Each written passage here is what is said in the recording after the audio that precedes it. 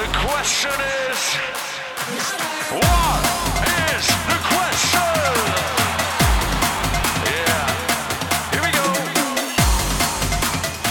All right. Welcome to the Rogue Boys podcast. This is the In Conversation series. Wanted to have an open dialogue, long-form discussion regarding the previous couple of weeks. Those that have followed me on social media will see that I've been pretty outspoken about the NBL 1 Women's League issue that it's reared its head over the last couple of weeks, as I said, regarding biological males or transgender athletes participating in that league. And I guess the problem with social media is it's very short. It's a very short hit to get your point across. It more often than not leads to insults and abuse. And this is why and where podcasts are perfect in my opinion. So first off, I want to welcome a special guest, Katherine Deves. Katherine Deves is a woman, most importantly, a mother of 3 daughters, resides in Sydney's Northern Beaches with her tradie husband, founded Save Women's Sports Australasia with women in New Zealand to fight for a dedicated female-only sports category for women and girls. Unsuccessfully ran as a Liberal candidate in Warringah in 2002 federal election. Practicing lawyer, media commentator, speaks up for the sex-based rights of women and girls, families and children, and common sense. Welcome, Katherine. Thank you so much, Andrew. It's great to be on your podcast. Well, yeah, before we get started, there's a bit of an elephant in the room that I want to address. On Instagram, I received some condescending rhetoric from Annalee Maley, who's a WNBL player and very outspoken for what we're talking against, if that makes sense, and has an NBL-funded podcast. I received some messages publicly via her stories last week that I needed to be educated from my old school way of thinking. She used the inclusive terms, trans women are women, all that kind of stuff.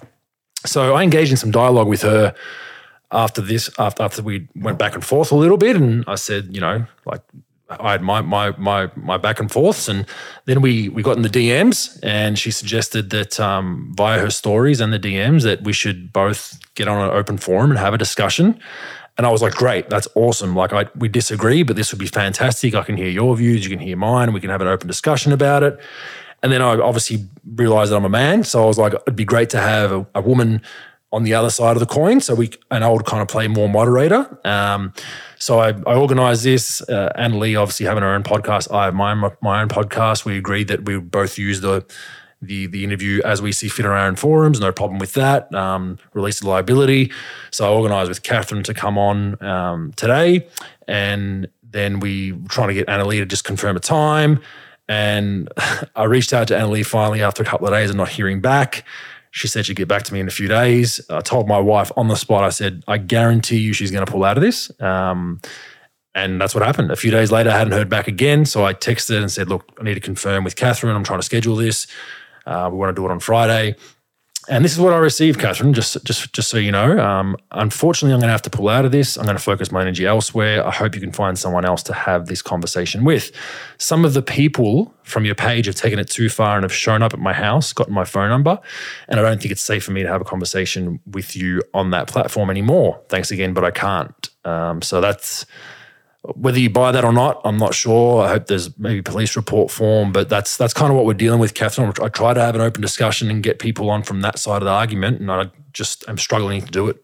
Oh, Andrew, look, we've been in an era of no debate around this particular issue.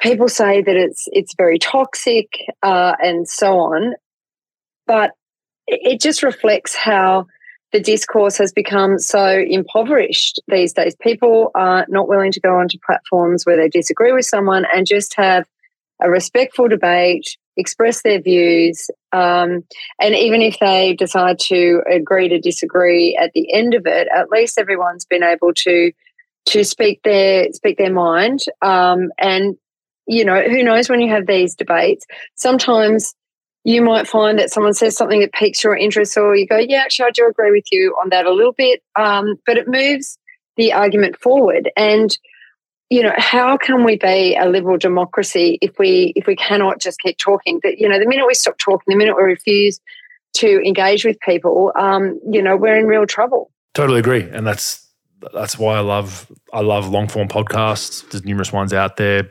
I feel like the mainstream media has its side of most arguments and will push a narrative, but it's only a minute clip, or it's only an article of 1,000 words. And, even reading some of this stuff, which we'll get into shortly with the NBL One women's stuff, the basketball journalists that covered it were only getting comments from your Anna Lee Maileys. They weren't actually, I've encouraged like the old school trench coat, cigar smoking journalists, like, where are you? Go and interview these NBL One girls and women anonymously, of course. You can't have their name quoted because it's obvious what happens to them, and we'll get into that later as well.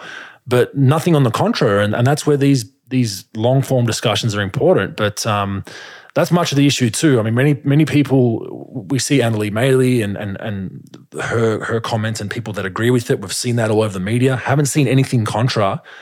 And it makes you believe, if you're reading a newspaper or seeing this article, it's like, well, everyone's for it. All the girls, a few girls from WNBL have spoken out. What's the big deal? But then when you dig, many people who are against this happening are scared to speak out. They're very, very scared for being shunned by their coaches, being shunned by a few of their teammates, being shunned by, people within the club, administration, which we've learned with Basketball Victoria. We're basically talking down to girls. And that's a very, very dangerous precedent. Oh, you're absolutely right. And I mean, this is a bit of a complicated debate, and people have very short attention spans these days. But one thing that struck me with what you just said then is, these women who are so willing to participate in their own oppression. So I don't know if they're a combination of, true believers. They're so indoctrinated into to be kind to their own detriment that they are willing to support policies that actually harm them and harm other women. And seeing sort of these elite players going, I'm fine with this. But then when you get down to, grassroots level, when you're standing on the sidelines of community sport or at the school gate, by and large, parents do not agree with this. The girls do not agree with it. But as you pointed out, they're terribly afraid. And you do try to push back, parents don't want their kids to be kicked off the team. And that is what is happening. They don't want to be shunned. And like with basketball, even within my community, there was some parents who were pushing back on the female-only sports competition, and they wanted confirmation from the local basketball group that was for biological females only. And they were saying, well, look, sorry, but we can't discriminate on the basis of someone's gender identity, so we will allow boys who want to identify as girls to play in the female category. And then on the flip side, I heard of a mother whose daughter she's an absolute sports superstar. She'd been playing with these boys from very young in basketball. She wanted to continue, even though she was now at 12 years old, which is in our federal law the age by which you can start differentiating by sex. And this young girl, who's very much a tomboy, wanted to continue to play with the boys, and they said no on the basis of her sex. So girls are being, sort of double discriminated against, banned on the basis of their sex in the boys, and then the boys are allowed to play in the girls on the basis of a perceived female gender identity. So it's like girls are sort of being smacked down from both sides.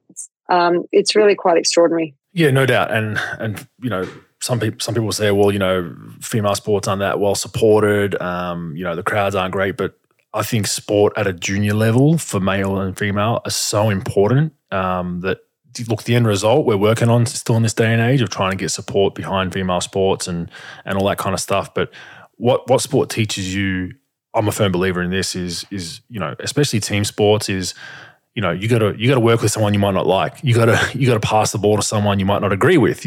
I've been on teams where I've had teammates where we disagree politically, but we have to put that aside to the greater good of the team. It's teamwork. It's failure. It's okay. We're winning now. How do we handle winning? Do we gloat? Do we get overconfident and not practice as hard that next week? And then vice versa. We just got our butts kicked. Do we put extra time in? All these values translate directly to adulthood. And what you're saying is, with these things affecting girls, if we see young females now pull out of sport because whether their parents don't want them involved or whether they're uncomfortable with having males in the change rooms or on the field, that's a huge net loss for society, not just sport. And the same goes to boys' sport. Is I always tell young boys when I coach them, or young girls, is these are life lessons that you need to learn and have bumps in the road to better yourself as an adult. And it feels like if girls are dropping out, that's not a good thing for society. Oh, I absolutely agree with you. And, that assertion that girls' sports is not as important, I mean, that is just not true. I mean, I have my three little girls, they play a huge range of sports between them. In my community, sport is massive. The whole community is down there at the soccer fields or the netball courts or on the beach for nippers.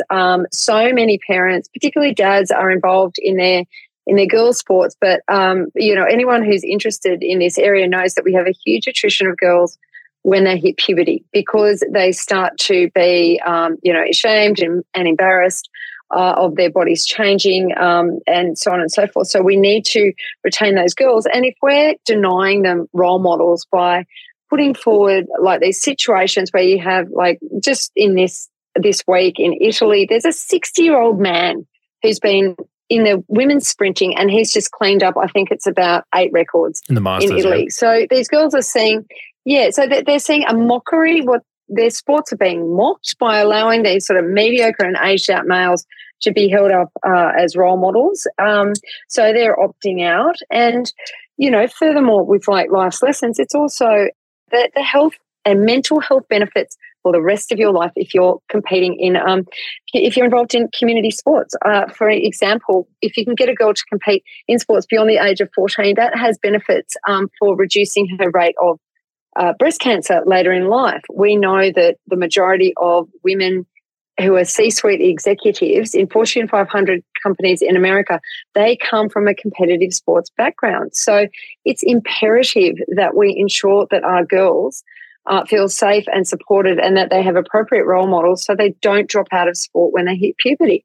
Yeah, without a doubt, the health benefits speak for themselves. We saw that during the pandemic and the lockdowns of some of the government policies with kids and obesity and even adults. You'd see a lot of, I don't know if you experienced this, but you had some meetings once the world opened up again and you're like, whoa, you've put on a bit of weight, and look, not saying that in a negative way, just saying people were sitting at home eating and Zoom calling and not getting out and being active as much when exercise was banned in some states. So it definitely is huge. But moving on to this, just to give some background for the listeners, the handling of this, the reason why I came out and said something, I had some girls and some parents reach out to me anonymously and say, look, are you aware of this? There's a potential athlete that's 6'3" and very athletic, I believe a former state level volleyballer as a male who's applying to play as a transgender athlete in the NBL 1 women's. And I said, no, I'm not aware of it. Well, it looks like it's being box ticked and approved, blah, blah, blah, blah, blah. So I put out a tweet and then a shitstorm started, to use that word. And what I kind of felt was I think Basketball Victoria, because their season starts the 1st of April, they flagged it with captains and coaches, They didn't give them any input. They flagged it with captains and coaches and said, this is what's happening. We're going to let you know, blah, blah, blah, blah, blah. And I think they were just going to let it run its course till the season started, have this athlete in question play, and then just be like, well, it's too late. Sorry, like it's already happened. Bad luck, right? So by putting that tweet out, it started a firestorm, and Greg Jeffers, who is the head of league and competitions, and Nick Honey, the Basketball Victoria CEO, they then re-met with players, and their first thing they opened with was how disappointed they were that it was leaked. That was the first thing, so that's already raises alarm bells. They didn't take into account the concerns of the girls, but anyway, there was a meeting with these girls. Many of them had told me. One of the girls had sent me a kind of a rundown of how the meeting went. I posted this on social media.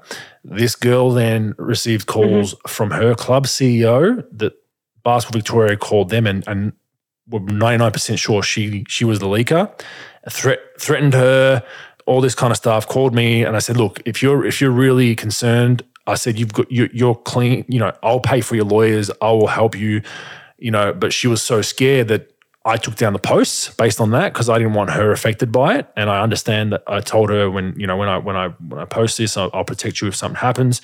So I was to my word and I took down those posts, and a lot of people were kind of frustrated with me for that. But I gave my word to the girl. I then basically put everything in my own words. And if Basketball Victoria wanted to come after me, so be it. So anyway, moving on from that, they have a meeting.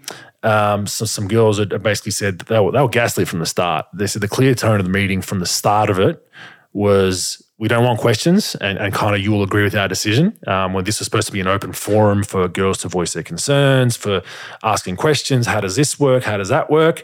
Many players would then relay they believe the meeting was a box tick and a decision had already long been made.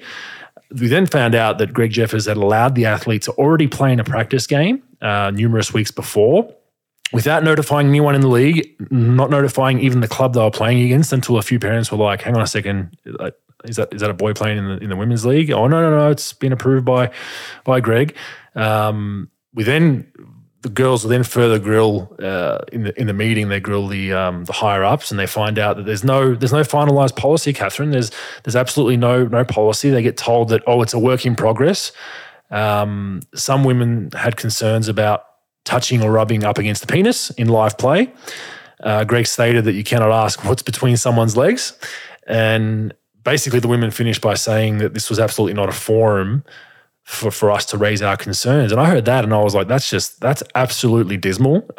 Just to gaslight the females in this meeting to not even be able to ask questions. And they were kind of shamed to even come up with suggestions or how does this work or how does that work. There was also a question asked, what if there's a athlete in the future that's 6'9" and 100 kilos, where one of the higher ups replied, that obviously we wouldn't allow that because that put the girls, some of the athletes' safety in jeopardy. Well, it's like, well, what's the cutoff then? Are you then discriminating against height? So basically, the policy is a train wreck, and they didn't know whether they were coming or going. And unfortunately, the girls are the biggest ones affected by this.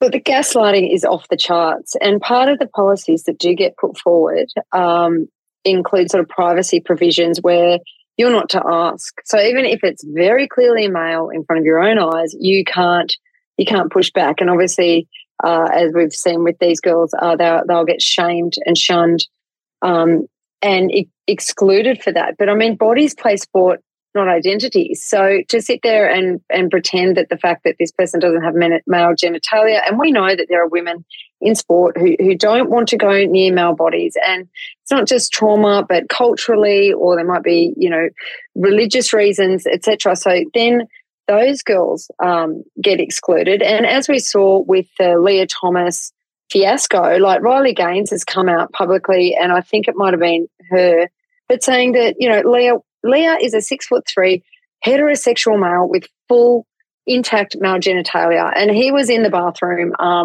stripping off, and the girls were distraught, beside themselves, and there's nothing that they can say. So, I mean, in my view, that's essentially, allowing these males to commit, arguably indecent assault on these girls, and these girls have no right of reply anymore. These sorts of policies remove the right of women and girls to say no. It removes our right to consent. And, the National Basketball League and I think Basketball New South Wales and a number of the other states are signed up to a program called Pride in Sport. This is an initiative of the AIDS Council of New South Wales. They are heavily government subsidised. They receive substantial government funding from the New South Wales taxpayer, millions and millions a year in a special ministerial grant. And the purpose of Pride in Sport is to lobby all major sporting organisations to displace the category of sex and replace it with gender identity. So also within the policies that they push, this extends to like change rooms, toilets, overnight accommodation. And part of the policies is that you cannot question that. The gender identity and sex of any player asserting that they want to play for the opposite sex team, it can't be questioned. And as we're seeing in practice, if someone does raise concerns or raise questions, usually these policies are a fait accompli. They've got no right to challenge it, and then they are shunned, and then they are called, transphobes, bigots, homophobes, racist, all the names under the sun. If they try to say, look, sports categories need to be on the basis of biological sex for very good reason. But here we have, New South Wales taxpayers funding policies that are allowing men to simply identify as a woman and come into the change rooms and come on the field, come on the court. And women and girls are no longer being able to have the right to say, we don't consent to this, we don't want to be around these male bodies. We no longer have the right to say no.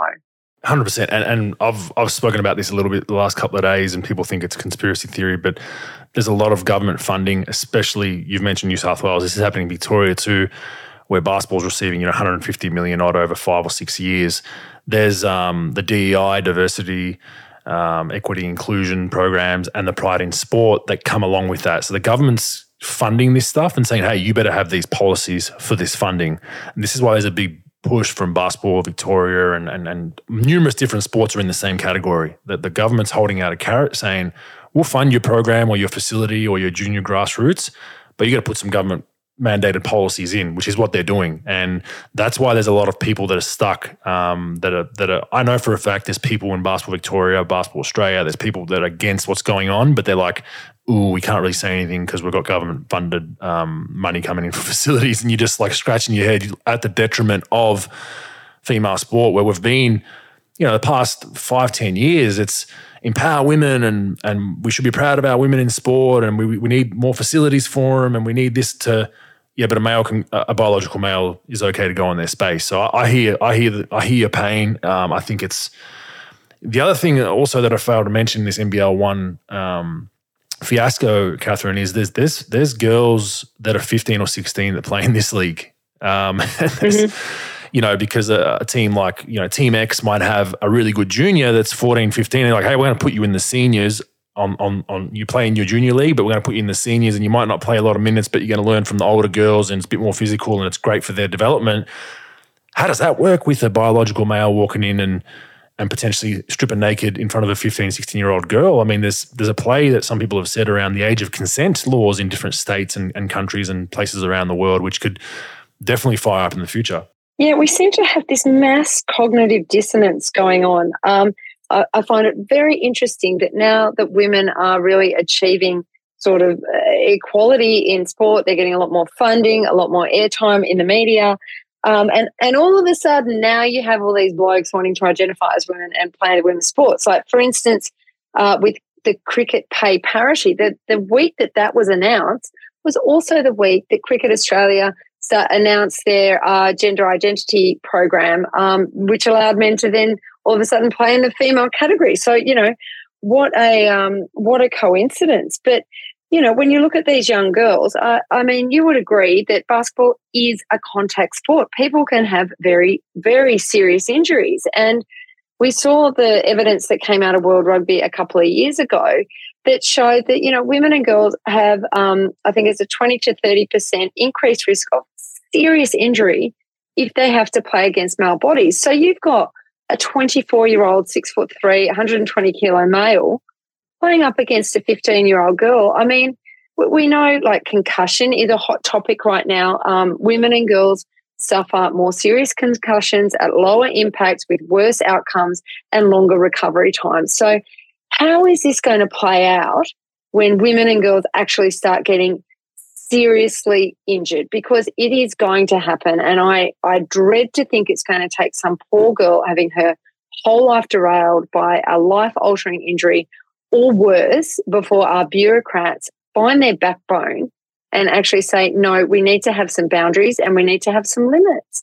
Sorry, but these men and their identities cannot trump the safety and also the privacy and dignity of girls in sport. It's a nonsense. I cannot believe it's gotten as far as it's gotten. I'm right there with you. And just to touch on that you saying that, eventually this is going to happen where a girl gets or a female gets a horrendous injury. I'll read you a text that I got from someone who reached out to me on Instagram, and I posted this, and thank you so much for speaking out. I'm a female footy player. I've been playing for the last 10 years. I've had various knocks and bumps over the years, and that's fine because all girls are basically my size or a little bit bigger. Fast forward to 2022, the fittest I've ever been in my life. Trans players were allowed to play in our league, and one particular team in Victoria loves to stack their team and actively recruit trans athletes. I have no problem with trans people, being a lesbian myself and under the umbrella or whatever it is. First game against this team, I got tackled the fuck down by a 6-foot trans player built like a brick shit house, hair under their arms, hair up their legs, ruptured my ACL and concussed. As a result, my footy playing days are over. There is no way I'd get back on the field with a team that has trans players. And it's actually so sad because because I'm under the guise of inclusivity, being under the umbrella, and I could not even express my feelings about it. So thank you for being the voice that I can't be. There's an example right there. And I've received numerous of these messages, not as graphic as that one. I mean, ACL and concussion, that's 12 months minimum. And we know that females are more predisposed to ACL injuries just because of hip placement and all that kind of stuff. And like you said, now you're introducing someone who's much faster and much stronger and much fitter, you know, but that hit me in the face, and I'm just like, wow, like, and people think that's a lie. Like this is confirmed that this is a legitimate message that I got, and it's very, very sad, and goes to your example of what could happen. It's already happening, Katherine. Yes, we've seen examples, particularly overseas. There was one volleyball, high school volleyball, a male smashed the ball into the girl's face, and she has been left with a severe concussion. She has been left with brain damage. There was also an ice hockey incident. You know, I've also heard first-person testimonies. People have come to me, a woman, you know, sort of masters community soccer. She was a victim of domestic violence. She had a male on the other team run full pelt into her, and she was flat on her back, felt like she'd run straight into a brick wall. She tried to ask some questions, and now she's left the league. So when we see, you know, they're promoting this as sort of inclusion, but this inclusion actually means exclusion of women and girls. And where are the girls going to go? They don't have another category that they can identify into. But it seems to me you've got these blokes who are either like aged out, they're mediocre, they're men who like to transgress women's boundaries. We have some examples like, say, Fallon Fox, the MMA fighter, who has gloated all over social media saying he wants to, you know, bash women up and punch tiffs or words to that effect. You know, men who like it transgressing women's boundaries and are happy to go in there and just smash women because they can. And I have no doubt that, like, at some of that sort of where the sport is entertainment, that, you know, some of the organisers are probably, you know, going along with this because it does get huge following. It does get lots of clicks. Seeing that these women have, you know, the proverbial punched out of them. Like, it's absolutely shocking. And you're right, it's women are already being injured and self-excluding. And then money comes into it, but, you know, there's this argument from people that are pro this that, oh, no one's going to go to the extreme of transitioning just because they really have an issue and they need to be, you know, we need to include them and trans women are women. I disagree. What people do for money as well as an outlier, like, people go to jail for $50,000 fraud, right, for years, right? So are you telling me that, you know, a male who's a washed-up college star or a washed-up kind of semi-pro guy, and he's like, okay, I'm going to transition and I can go and make a couple $100,000 in WNBA. I can go and make $600,000-700,000 in Europe. Yeah, I'll do it. I'll do it for $1 million a year. And that's just a small example. But I guess the message and the reason for doing this podcast is, like, all the people listening, and I hope, you know, young girls listen to this and parents, is you're not the minority. You're not in the minority if you think that, hey, I don't want trans males or trans female. I don't want biological males in my. You're not the minority. You're the majority, and the media is kind of very one-sided on this issue, which is a whole other topic. Don't feel like you are a Nazi or a bigot. Like, put those stupid insults aside. I think it's going to take a little bit for the girls and the women to also say, no, that's enough. And we're seeing that in the US now. I know with the Leah Thomas issue, there were many girls that refused to stand on the podium when Leah was the gold medalist or the finished first. There's a bunch of sports now that have female sporting teams that have refused to play against teams. So much so, I think there was a basketball team in the States that's now been banned from their competition because they refused to play against a team with trans males, which in itself is going to be a court case for the ages. But I guess the message for young women and girls and just people in general is, if you're against this, it's okay to say you're against it, and we need more people to come out and say you're against it, because it is the majority. Unfortunately, it's the silent majority part that's probably hurting the cause a little bit to this extent, but we understand why. We understand the rhetoric. Most people can't face probably the barrage that I do. I'm not sure if you get a barrage online. I'm sure you do at times. Those insults don't bother me. They kind of, it makes their argument mute, but there's a lot of people that can affect with talk about mental health and being abused and whatnot. But I guess I just want to reiterate that you are the majority if you are for having female spaces for females. Oh, absolutely. There's been polling done here in Australia, also like US, Canada, the UK, etc., and it shows that overwhelmingly people support a dedicated female-only sports category. Even here in Australia, I think it was majority Greens voters. So when it comes to sport in this broader trans debate, people are very much on side. But it certainly doesn't help when we see our sports leaders, like Kieran Perkins. I mean, he came out and said that there was going to be human carnage if men weren't allowed to compete in the female category. And I mean, I would say to Kieran that, all right, mate, if you had to race against a man when you were at your peak of swimming and he was doping, so doping we know gives about an 8 to 10% performance advantage, you wouldn't have won. You wouldn't be sitting there getting paid hundreds of thousands of dollars as CEO of Sport Australia. Like, you'd just be nobody. But you're expecting women and girls to compete against a male who have anything from a 12% speed advantage all the way through to, I want to say like several 100% advantage in, say, punching power. So when I know like the conversation is changing, say in the United States, where they're pushing through bills to protect women's sport, etc. But it seems here we still have a lot of our sports leaders who they're either craven, they're brainwashed, or they simply don't care about women's sports, even though they pay lip service to it. And I have heard that behind the scenes, a lot of them are sort of going along with the trans narrative simply because those activists make a lot more noise than we do. So, I think this is where the silent majority needs to start standing up and pushing back in whatever way they can. Say, for instance, Claire Chandler, who's a federal senator, she put forward the Save Women's Sports Bill that was going to clarify the federal legislation. So obviously with the Liberals not in government, that has been shelved, but I anticipate that will be reintroduced at some point in the future. So that's where local people, like ordinary people, can contact like their local MPs, let them know how they feel, send an email, like ring them up, let them know that this is something that is important to you. That's all it takes, 5 minutes, and show our legislators who then in turn allocate the money to the sports bureaucrats, show them that, the Australian people do care about this and they do want to see girls' sport preserved for like women and girls. Yeah, I think people are scared. I think these people that are pro this, that are in positions of power, they're either scared of the activists being shamed on media or socials. There's funding, money plays a part. There's funding from government for their sport or their position in sport. They want to be part of that the whole guise of inclusivity.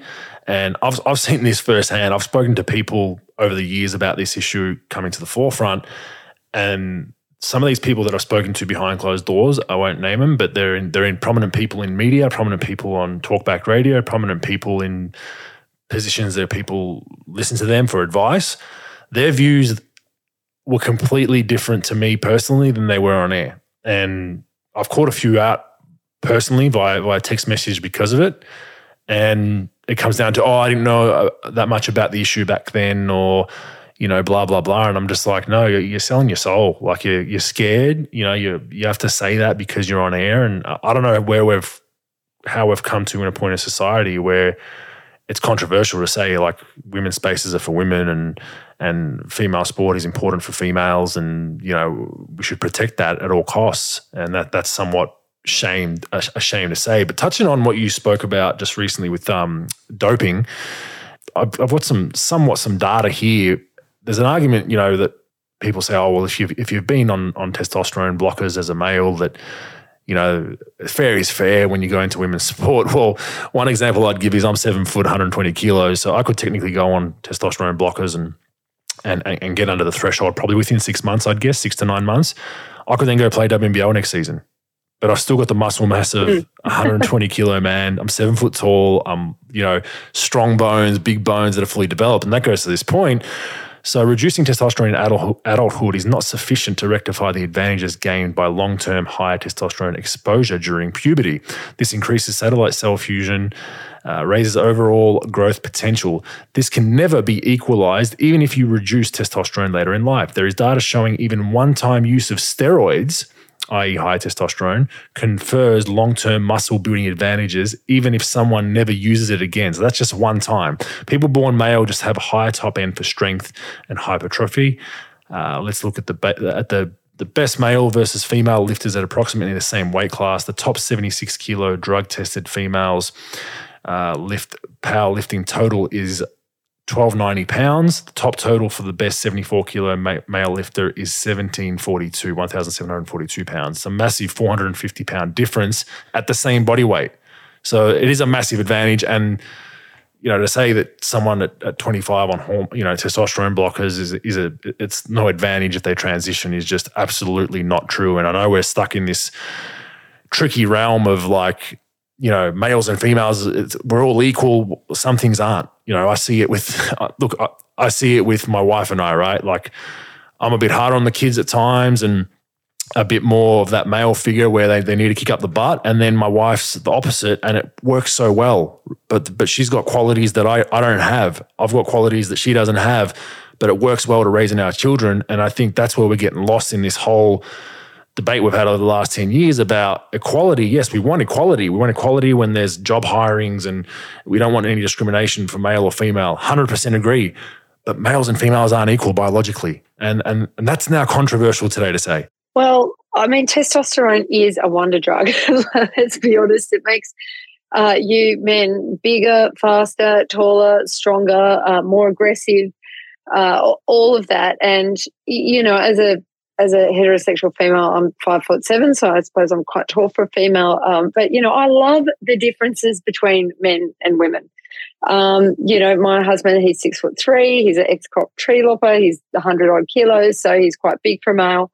And no matter what I do, how hard I would train, all the rest of it, even though he's 10 years older than me, he is still far stronger than me. He can lift heavy things. He moves fast, like all of that. So, they're just differences that we are never going to overcome. And to pretend that, just by suppressing testosterone, you're going to be, equal to women. I mean, women are not a hormone level. There's 6,500 different gene expressions between men and women. And the testosterone advantage starts accruing in utero. 6 weeks after conception, a male fetus will get a big shot of testosterone.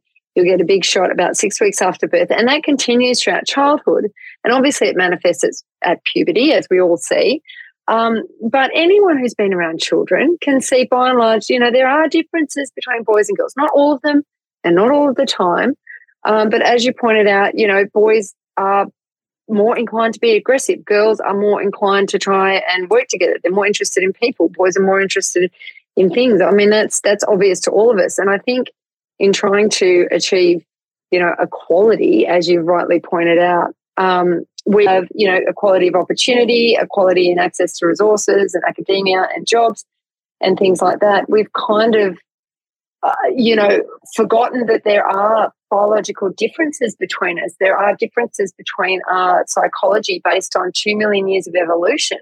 50 years of queer theory just can't simply, or feminist theory can't just simply override those differences. I mean, they're inherent. And it's not to say, I'm not saying, women, you need to stay at home, look after the kids and be in the kitchen, and men, you will go out to work and be the breadwinners. But I think, in losing that we're sort of genetically predicated to do certain things, it's actually doing a great disservice to all of us. I agree. Yeah, I definitely agree. And I think there's pros and cons of both males and females that have positive qualities and negative qualities. And I think we will have to work together to move forward. Now, you were on you went to a few rallies over the last week. There's a lot of news coming out of the Victorian rally where quote unquote Nazis showed up. I've got my views on this, as do you. I'm not sure, why they even showed up. I think there's people questioning whether it was, agent provocateurs, whether it was people from certain groups trying to diminish the Let Women Speak rally, which it kind of did in the media. The media just went straight with that. I also found Daniel Andrews' rhetoric, which I'm not a huge fan of, everyone knows that, but rhetoric around this event. He stated that the event was essentially horrendous before the Nazis even turned up, Katherine. But you're familiar with these rallies and what went on, and what are your thoughts about essentially being grouped in with a group of 15 absolute morons walking around with the Nazi salute with the Let Women Speak rally? I'd like to start by saying I utterly condemn neo-Nazism. These young men throwing the whole Hitler salute, quoting Mein Kampf in their online groups, apparently, absolutely condemn it. It is disgusting and it has no place in our society. Those young men showed up to hijack the Let Women Speak event. They have said as much on social media platforms. They've been interviewed saying that. They clearly had the blessing of the police coming to cross our cordon and to go up there and throw their salute on the steps. And I might add, the police told us we couldn't be on the steps for safety reasons. So those men were there to make it all about themselves, to hijack our event, and to also clash with the extreme leftists who were there, the socialists who were literally waving red flags. So we had you say neo-Nazis, extreme right, but, the National Socialists, they came out of the trade union socialist movement in Germany over 100 years ago. So it's basically sort of almost like extreme left versus extreme left. We almost couldn't even tell the difference between the two. But you'll note that the women's rally, we weren't doing catch cries. We weren't yelling and screaming into loud hailers. We were actually handing a microphone to a woman who was given several minutes to speak about whatever she wanted to speak about. And in all the fallout, there's been very little attention on what some of these women were saying, and it was everything from, their work being impacted, domestic violence, FGM, Indigenous women. There was a Maori woman who spoke. None of that's been reported on, and there's a lot of talking about us, but very little talking to us or asking us for our right of reply. And, we've been lumped in with the neo-Nazis, even though we had nothing to do with them. We had we didn't share a platform. We're not allied with them. We didn't even know they were going to show up. And when they did, the tension in that environment on Saturday was so high. It was 36 degrees. It was very hot as well. People are more inclined to riot when it's hot. The police were very stressed. Police horses were being assaulted by the socialists. They were getting underneath them and punching them in the belly to spook them. They were assaulting police officers. They were throwing liquids on us. They were encroaching into our space. And I might add, the women were the only ones who'd bothered to organise a permit and liaise with the police. That was all done by the women organisers. The others didn't have a permit. They didn't have any right to be there. And they showed up, and then it became all about them. And then afterwards, this disgusting, arguably defamatory rhetoric that came from a variety of political leaders was appalling. It was just and even with the Liberals trying to denounce Moira deeming, they absolutely played into the hands of the extreme left. I call on Pursuta to have actually stood up for Moira, actually listened to what Moira said. She is a Maori woman, the first Maori voted into the Victorian Parliament. She was talking about the experience of a Muslim woman who was being impacted by gender identity ideology, and saying she felt that she had less rights in this country than the country that she came from. No one reported on that. No one was reporting on the facts of what was happening to women. It was just, simply an attempt to smear us. And look, I give them credit; they did a pretty good job, but it had nothing to do with the Nazis. And I implore anyone who's interested to actually maybe go and listen to what some of the women said. Go and listen and make up their own minds and look at the footage and see if they can see any crossover between us and the neo-Nazis, because there was nothing. Totally, and I posted one of the videos from one of the women that spoke for about 6 minutes. Was absolutely sensational. I was a big fan of how she went about it, but it is a good tact by the extremists. I think also your point about the extreme left and the extreme right, I think they're so extreme that they've both circled and are touching each other. They both go about things exactly the same way. The way they kind of take over other rallies and protests and throw things. And I think the extreme right and the extreme left, which is hilarious in a way, because the extreme left's supposed to be against the extreme right with all the ideologies and the way they go about things. They're almost the same. They're touching each other, but I guess the smokescreen was worked by the activists, because, like you said, there was not one discussion about any of these things that the women had discussed at the rally. None of that made the media, which the media should be ashamed, by the way, to not even cover that event with, shouting out the concerns of these women and why they're having the rally, maybe interviewing a few of them. Hey, why are you here? What are you concerned about? None of that in the media. It went straight to align with Nazis, then as you said, the politicians then jump on board, and then it's a complete smokescreen. It takes over. That rally ends up being, I wouldn't say it ends up being useless, but from a media point of view, it doesn't get the attention that was desired, and that's it's just unbelievable. I can't believe some of our esteemed journalists and politicians couldn't see through this to say, hang on a second, let's go and ask the organisers of the Let Women Speak rally, who are these Nazis? Why they're here? Nothing to do with us. Okay, let me quote that.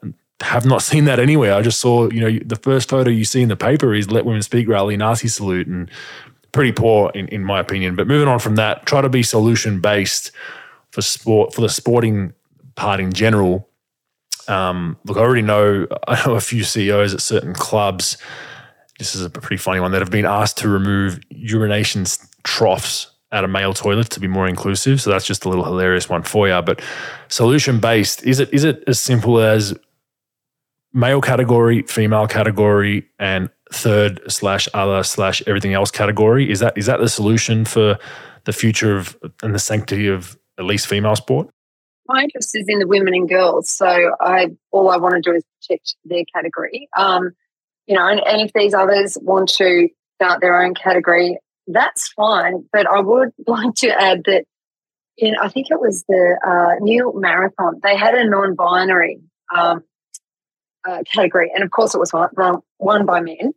So someone suggested, well, maybe we need to have an AMAB non-binary and an AFAB non-binary, meaning assigned female at birth, assigned male at birth. So even when they have a trans category, they recognise that it's males who are going to win. So, but if they want to go and start up their own categories and fight for a third space in their own change rooms, I mean, that's fine. I would never stand in their way. But as long as they don't take resources or space away from women, maybe that's the solution. But I think, whenever that gets proposed, it's like, oh, no, we want to be in with the women. So, this isn't about them being able to play sport. This is about them being able to transgress women's boundaries and intrude into our spaces. And I mean, like talking about the men's toilets, removing the troughs, what are you going to put in there next? Like sanitary product dispensers or bins? I mean, it's just... That's already happened in the US, Katherine. There's tampons in the male toilets in many places in the US, California and a few other places. The progressive states you can access tampons if you're a male. What a waste, because I can just imagine if it's a high school or something like that, they're just going to end up being, like strewn all over the room or thrown on the ceiling. It's just ridiculous. I can't believe we're at this point. Yeah, it is interesting.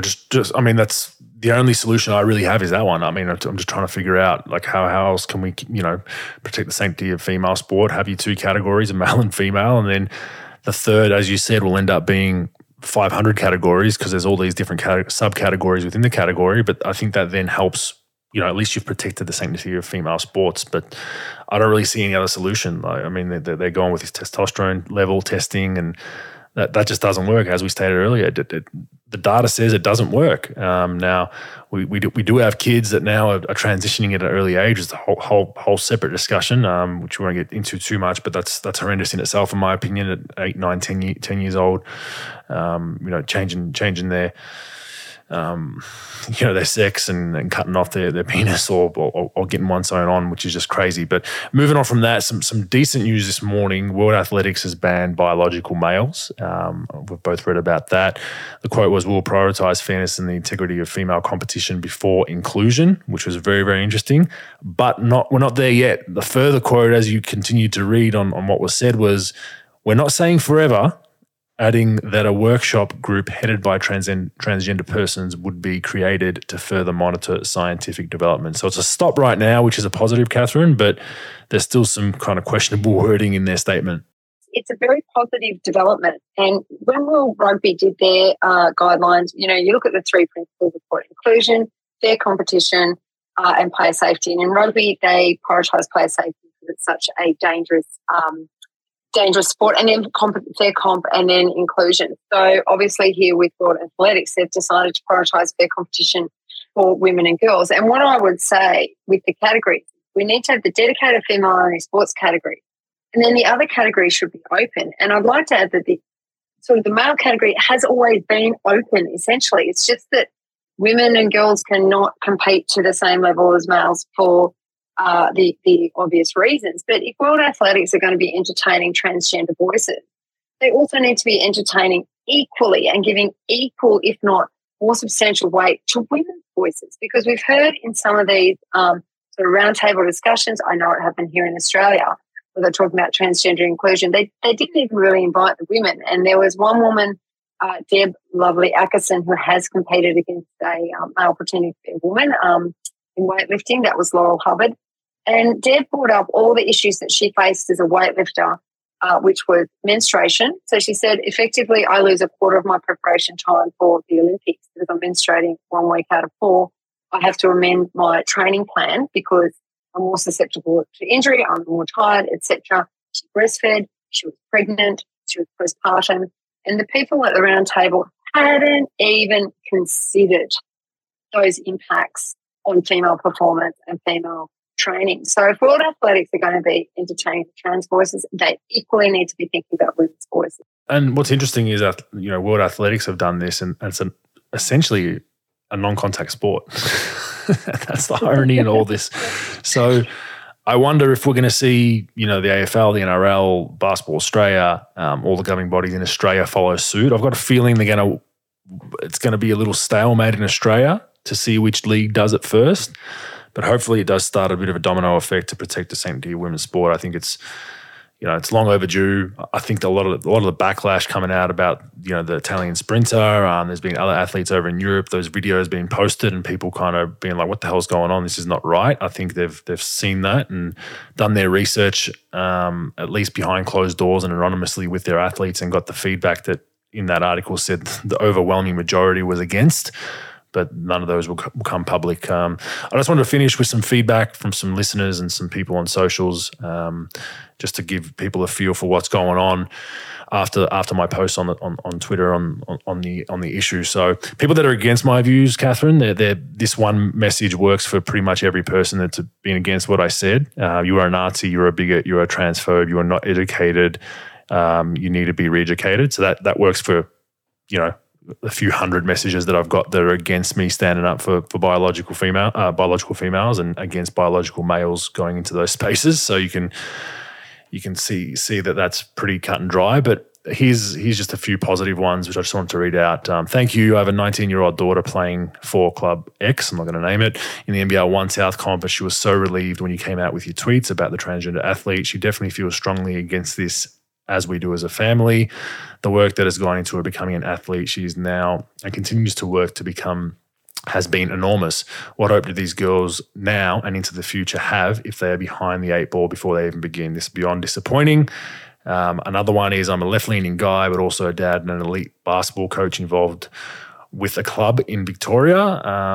Before I voice out my opinions, I note that I wish to remain confidential, obviously, and don't use my name, which I'm not. Basketball coach and a girl dad, being the father of a 2-year-old girl, I can say this is an insult to women's sports. I'm all for and I'm an advocate for inclusion, LGBTQ plus rights, trans rights, but this is not right as it sets women's sports back further. Another one, I'm involved in the women's game of football, soccer. I'm not allowed to speak up, but there are 2 trans athletes playing in Football New South Wales League 1. I'm not allowed to say anything about it because we receive funding. I've spoken to clubs who can't believe these athletes are allowed to play, but similarly cannot speak up for the obvious reasons. Another one for Basketball Victoria. So I've come to learn that there's already biological males playing in the Big V, in the Victorian League, that have already been approved. Some in Mornington, so people have reached out there. So even though I brought up the issue a couple of weeks ago, I didn't realize that some have already been approved. So that's interesting within itself.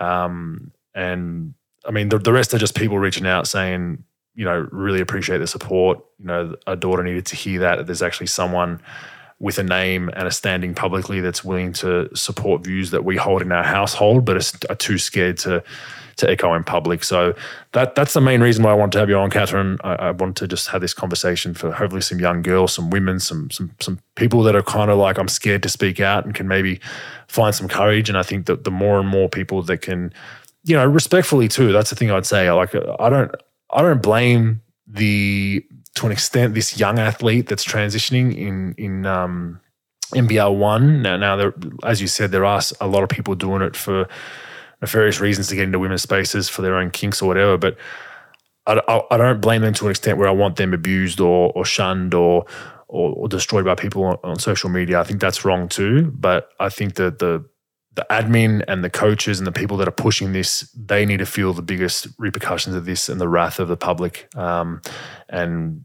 that's what this message is about. It's about making sure that we keep female spaces for females, and that if you have a voice that is not the public narrative, you're in the majority, Katherine. Oh, absolutely. And I mean, we hear that argument that these people who are trans-identified are being excluded, and that is not true. They can go and play in the category that aligns with their biological sex. There's plenty of open and mixed sex categories. So, that argument doesn't stand up. So I don't want them to feel that they're being excluded from the sport. That's just a nonsense. So I think that we are very much in the majority.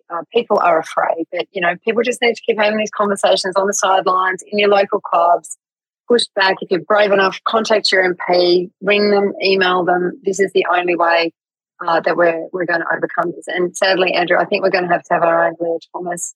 We're going to have to see some of our gorgeous sportswomen lose out to a man before some of these bureaucrats really start to get behind supporting women and girls. And just to finish, there's this argument of like this is just a one-off. I mean, it's inch by inch. My gates are open. It's not, exactly. And that's what people, I can't understand how people can't see that. It's like we're in 2022, if it's one per team or 10 in the league, whatever the number is, by 2030, it's double, triple that, and then it keeps going on. And then, you might have a young girl who's finally found a standing in community sport and isn't that good, but is part of a team, and it's helped her mental health, it's helped her physical health, it's helped her confidence. And then all of a sudden, that 10th spot, we're going to give that to a guy, essentially, or formerly a guy. That's heartbreaking, and then that's going to be more than one spot eventually on each team. And we're seeing what we're seeing with males transitioning to female sports in professional leagues now. It's starting to get out of hand. There's a surfer out in WA that just transitioned, I believe, is winning all the surfing titles now. I think one of the best surfers in the world has protested and refuses to compete. I mean, there's numerous different sports. I even spoke to just I won't name who it was, a friend of a friend, and she was talking about playing cricket on the weekend, and she's a pretty good female cricketer, and gets to the crease and like, oh, this girl's bowling with some pace, like couldn't even get a nick on the ball, ended up getting bowled and came out and was like, man, that's a quick bowler. And they're like, yeah, it's not a woman. it's just bowling absolute heat to this young, and this was a smaller girl. It was a decent batter and was like, what the hell? Like thought she was just not that good at cricket and had to be, told that no, it's actually someone who's in the process of transitioning who's playing. So yeah, I think it's a crazy time right now. I think we need to have these discussions civilly without the insults. And for all the listeners, I would have loved to have Annalie Maley on and have someone contra our thoughts and opinions on what's going on, so we could actually have a healthy debate. But in 2022, it's pretty tough. But Katherine, thank you for your time. I really appreciate it. I hope our listeners got something out of this and can find some courage. If you have young daughters or sisters or aunties, uncles, whatever, mothers out there, find your voice strategically when you can, and try to save our female spaces and our female sport. Absolutely, Andrew. I agree with you, and hopefully we can have a debate at some point in the future with some divergent opinions. Wouldn't that be a novelty? So thank you so much for your time. No worries. Thanks.